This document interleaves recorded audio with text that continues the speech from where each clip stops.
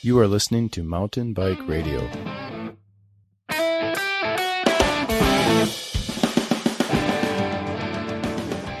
Thanks for tuning in to another episode of the LW Coaching Show with Linda Wallenfels. Linda, thanks for joining me. Oh, good to be here again. Today's topic, it's kind of timely since if you haven't heard, this past weekend was the Epic Rides Whiskey Off-Road down in Prescott, Arizona. And Prescott, Arizona, end of April, you would think normally it's about 70 degrees, nice, sunny. It was low 30s, rain at the kind of the bottom, snowing. If you haven't seen pictures, just go to epicrides.com. There was snow in late April in Arizona.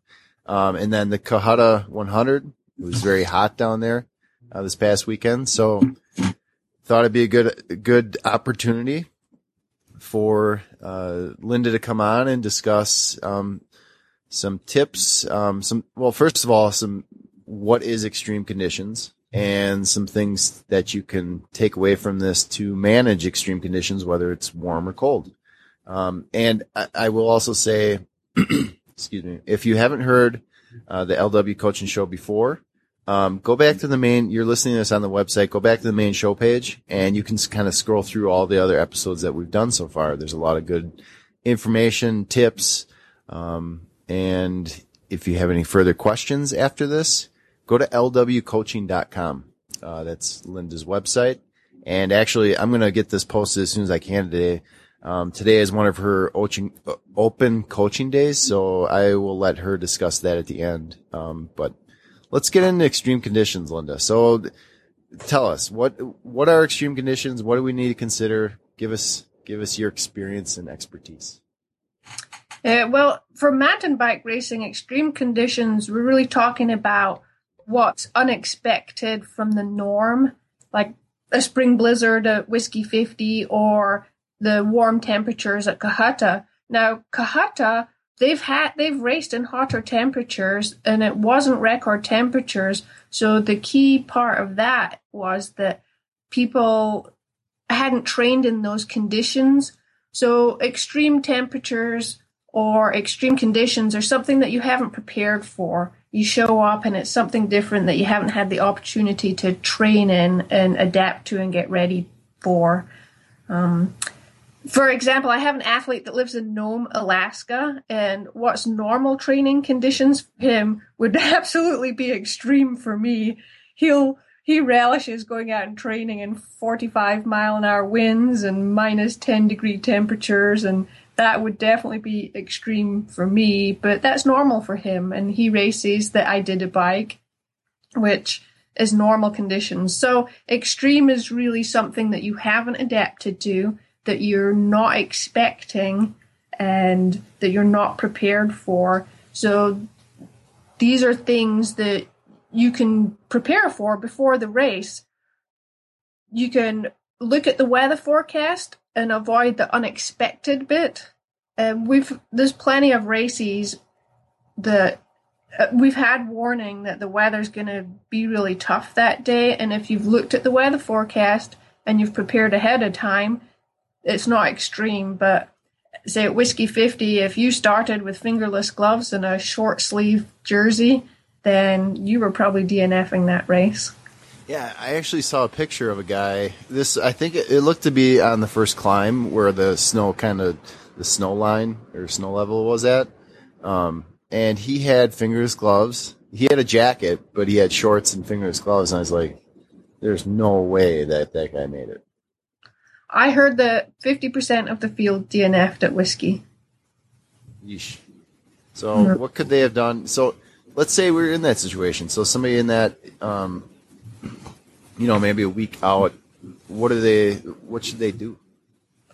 Okay, so later we're going to go into exactly what to do when it's colder and wetter than expected and what to do when it's hotter than expected. But right now I just want to talk more about avoiding the unexpected. So the number one thing to do to avoid the unexpected is look at the weather forecast and then talk to people that have done the race before. And generally, the extreme days are the ones that you hear stories about. Wow, it was so wet that day. It was so hot that day. So just a little bit of homework can eliminate the unexpected part. And if you show up prepared and everyone else on the start line is not prepared, then that gives you a really good opportunity to perform beyond where you would normally perform in a race. So it's a real tactical advantage to be prepared. So know what gear that you need. Like at Whiskey 50, long sleeve jersey, jacket, warm gloves, booties, all those kind of things to keep yourself warm. So checking weather forecasts, that's the number one thing. And a really great example of that one is another Arizona race, the Arizona Trail Race. In 2012, Kurt Refsnyder, he checked the forecast, and he started way down near the Arizona border with a pack full of booties and warm winter gear, and nobody else did because it was a beautiful day. Then by the time they got to Mount Lemmon, the storm hit that Kurt had seen in the forecast. He was able to put on all his clothes and forge through the storm to take the win, where everybody else, they had to bivvy and huddle down, and they weren't able to keep going because they weren't prepared. Yeah. And with the whiskey, that's one thing where even if you did start off with let's say you started off with the shorts and gloves or whatever, that was one of those days when it's okay to fill a pack of whatever you're going to need to get through it. Yeah, I heard there was some real suffering at one place. There was a truck with their engine running, and people were stopping to put their hands on the exhaust pipe. Oh, no, that's bad. And they were waiting in line. There was a line of guys waiting to warm their hands up. Yeesh. I know. So I would have probably been in that line, too. I'm not good with the cold. Yeah. So colder than expected. What the reason people were starting at Whiskey 50 with fingerless gloves is that's what they drove to Prescott. They probably live in Phoenix. They drove to Prescott and they didn't even own warm gloves. And perhaps you can't find warm gloves at 6 a.m. in Prescott. So they started with what they had. So having options, being prepared. That's the biggest thing that can help you deal with extreme conditions. So cold conditions, really you want to protect your core, but you also want to have something that will vent. So on the climbs, you can unzip and vent so you don't get super sweaty. And then on the descents, you can easily zip it up. And then your extremities, your feet and your hands, you want to have something that will keep them warm and protect them. And if you've got warm hands and feet and a reasonably warm core, you can keep going in pretty dire conditions. The other key thing to do when it's really colder than you expected is drop your pace just a little bit to ensure that you don't bonk, and keep fueling. You do need a few extra calories to stay warm. So you want to keep your pace even and make sure that you're able to keep your metabolism up, keep your body core temperature up all the way to the end. If you do stop or you bonk and your metabolism drops and you start to cool off, it's difficult to warm back up again. Can I interrupt you with a comment here or a question? You've done that? Yeah, well, so I think it was John Davis over at Elevated Legs. He told me, I think it was a tip from you about arm warmers and keeping your hands warm. About, people always think, oh, I'll just put on another layer of gloves when maybe in fact it's your arms that are getting cold and you don't realize it. Absolutely. And your forearms, there's a lot of blood that's near the surface. So just having something windproof on your forearms goes a long way to keeping your hands warm. Okay. So that's and arm warmers don't take up a lot of room. If you need an extra pair of them, put them in your pocket, And they're so great because they're so easy to roll down if you're getting hot, and then you just look like a 80s drum player having them hanging around your wrists. Yes, exactly. You get funny tan lines. Yeah, exactly. And with that too, you touched on it, but do you Is it a significant amount more energy? Say you're used to riding in maybe like 60 degrees, right? And it's in the 30s like it was at in Prescott. Is that a significant difference in calories, or are we talking maybe just a few extra, maybe if you're taking in 250 an hour, let's say, is it like an extra 50, or is it just a little bit more? Just to give people an idea. I would recommend an extra 50 with the caveat that your stomach has to process it. Right. So there's no point adding extra calories in if you know that you have a limit during a race that your stomach will revolt if you put in more. Right. I was kind of going from the idea of just giving people an idea of how much extra it takes, Yeah. Yep. And just a little bit, 50, not much more. Okay, cool. So hotter than expected conditions. We had hot conditions at Cohutta. I had some athletes there, and we prepped them all beforehand, and none of them had a problem during the race. I think the high temperature was 81. It wasn't that hot, but because it's an early season race, nobody has been training in 81 degree temperatures, so they're missing the adaptation part. And if it was August, then nobody would blink it. And in fact, 81 might be cool in August in the South. And people tend to forget from year to year what to do in a hot race. And it's kind of silly, but people do. People always blow their first hot race of the year. And some key things are have a light colored jersey. Don't start a hot race in a full black kit if you can avoid it. And sleeveless jerseys are great. Arm coolers are great. Those white arm coolers. And they work best when they're wet. So carry a little bit of extra water so you can keep them wet the whole time. And then going through aid stations, put water on your head and your back. If you can get your drinks handed up to you, iced down, that's a really great thing to do on hot days. And then if it's really hot and you do have assistance, people handing you up things, you can put ice in some pantyhose and put that around the back of your neck and ride with that. And that's another really good strategy to keep yourself cool while you're racing. And pacing, again, in extreme conditions, you want to back your pace down. And this is even more important when it's hot. If you overheat during a race, then you're pretty much done unless you find a river or a lake to dunk yourself in. To stay at race pace once you've overheated is pretty much impossible. It's really hard to come back from overheating. So hot days, it's really important to be conservative with your pace. And increase your hydration, increase your electrolyte intake. And those are the basics of racing in conditions hotter than you've adapted to.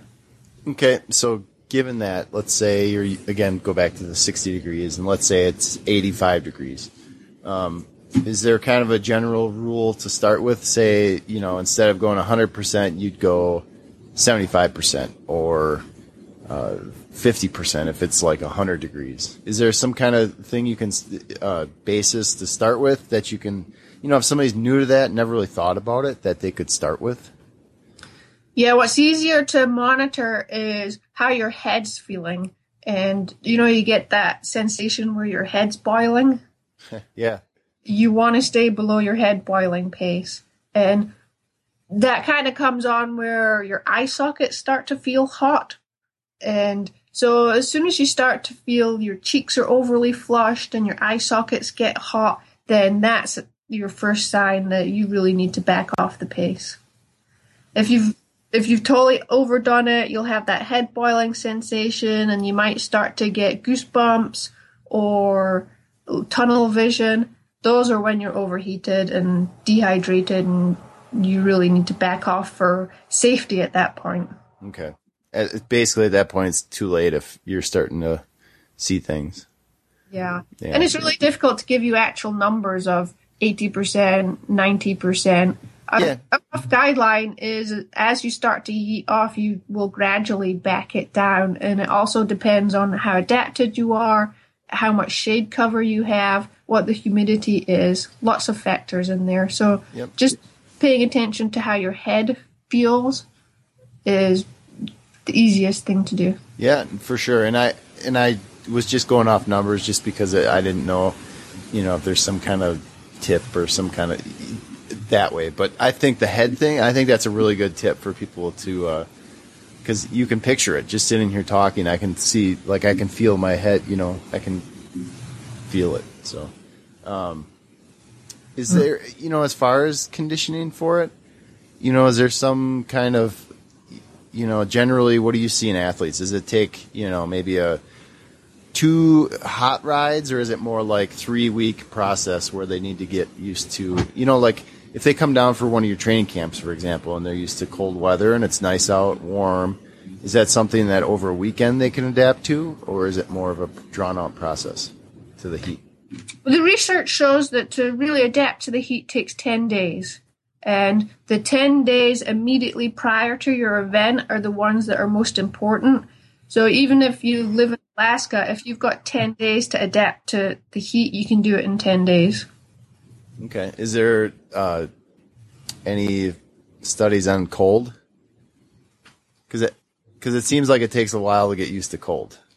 Is it like a 10-day process for that too? So if you're going to a No, I haven't seen studies about adapting to cold. Most of the strategies for cold is in dressing and venting. Okay. Because, going from a place, Denver, and I spent some time back in Wisconsin the end of last year, by the time a month rolls around in the fall, you don't even notice it. You start going out in 45 degrees and it's like no problem at all. Whereas Denver, that time of year, if it's 45, you're like, man, it's cold out. So it seemed to take a little while, but I didn't know if there's like a kind of an idea. So you've probably changed what you're wearing and how you're pacing. So it's not so much a physiological adaptation to the cold as it is changing your gear and your strategies. Okay. I'll have to pay attention to that next time I do that. So the next important thing I want to talk about for racing in extreme conditions is being a MacGyver on the fly. And this is what really experienced racers do. So say you show up to Whiskey 50 and it's 6 a.m. and the blizzard's obviously happening and you don't have the right gear, then you can MacGyver gear. You don't have to go to a store and buy it. You can get a grocery bag and stick it down the front of your jersey for wind protection. You can get plastic bags and put them on your feet, a newspaper in the front. So think out the box and be creative. If it's a really wet race, what you can do is you can take soda bottles and cut them up and zip tie them onto your down tube as crud catchers or like a fender. Or if it's a really hot race, you can take a bandana and some Gorilla Tape and tape it to the back of your helmet. Another thing I like for a wet race is to get those hotel shower caps and put them on top of your helmet. You might look like a dork, but they make a huge difference.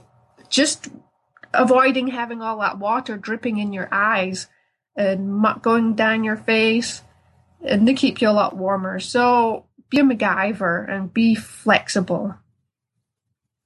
I think the fender thing would have helped a lot of people during that specific race. So with all that, because the ground's covered in slush and hail. Mm-hmm. So as it's coming up and your wheels are firing up on your body, it's like a constant icy shower, constantly cooling you off. Yep. Yeah. So be a MacGyver, and the longer the race is, like some of these bike packing races that take 3 days, then that becomes really important, especially as things break and conditions can change a lot over 3 days. Yeah. So, another. Oh no! I was just gonna say. So, just reiterate that Kurt Refsnyder situation, because he that's a perfect example. So he was prepared. Yeah. I think he started with everything he needed. He didn't MacGyver along the way. And again, in Arizona Trail Race, we had a really hot race unexpected temperatures. I think it was 2011, and Eric Lord was in that race, and he picked up one of those big, enormous, big gulp cups at a gas station and filled it with ice, and that was his MacGyver that kept him cool enough to finish the race. But you would never think of carrying one of those enormous cups in a bike race. Right, exactly. I love that story. And so now we're going to get down to mental toughness, because that is really important when the conditions are extreme. Nearly always when the conditions are outside of the norm, like it's a super hot race or a super cold race or wet or muddy, the times on the course will be slower, and they can be significantly slower. So if you show up to a race, say Whiskey 50 again, and your only goal for that race is to go sub 4 hours, and the conditions of just ruined that, you're off plan, you're never going to make that. That made a lot of athletes crumple, I think, particularly at Whiskey 50, because 4 hours is a real benchmark at that race. And for them, it was 4 or nothing. They had nothing left to motivate them to continue on. So being flexible with your goals is really important. If your number one goal is to finish, then it doesn't matter if you're 4 hours or 7 hours. If you finish, you've made your goal.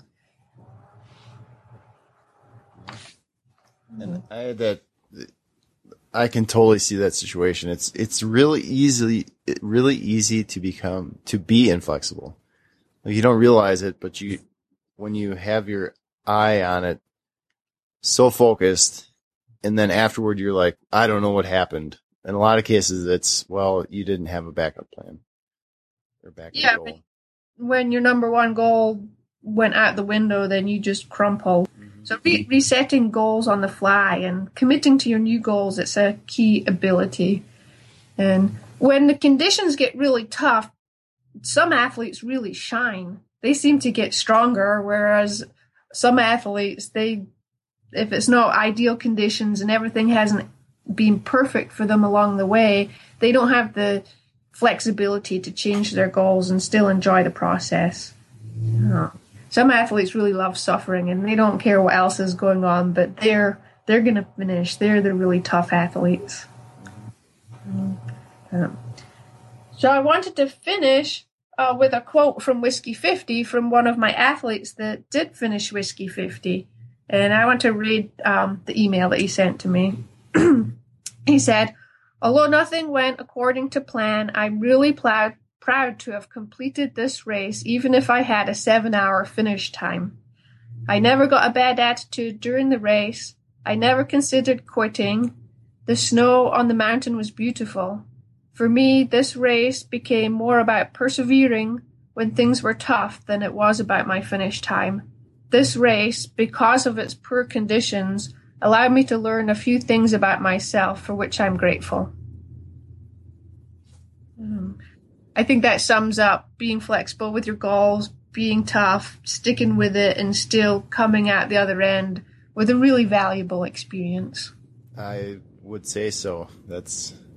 I can imagine that there's a lot of people in that same situation as him, all those finishers that, had that goal in mind and just stuck it out. It seemed like it could be a good experience. Yeah. So, tell us about, so today's open coaching. I want to give you a chance here to tell people what's going on with you. But today's an open coaching day. Can you give people information about it, where to find you, website, that kind of info? Okay, my open coaching day is today. I do it the first week in every month, and today is May 1st, so we're doing it today. And I'm on my Facebook page, which is LW Coaching on Facebook.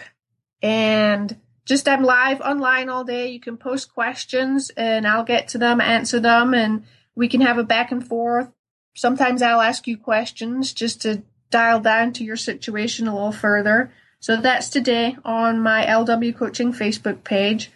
Then if you want to get in touch with me, connect with me in the future, it's Linda@lwcoaching.com, and website's lwcoaching.com. But I have to tell you today, I'm upgrading and overhauling my website, which I'm excited about. And some things are breaking as I'm migrating them to a new server. So if my website doesn't work today, then just check back in tomorrow.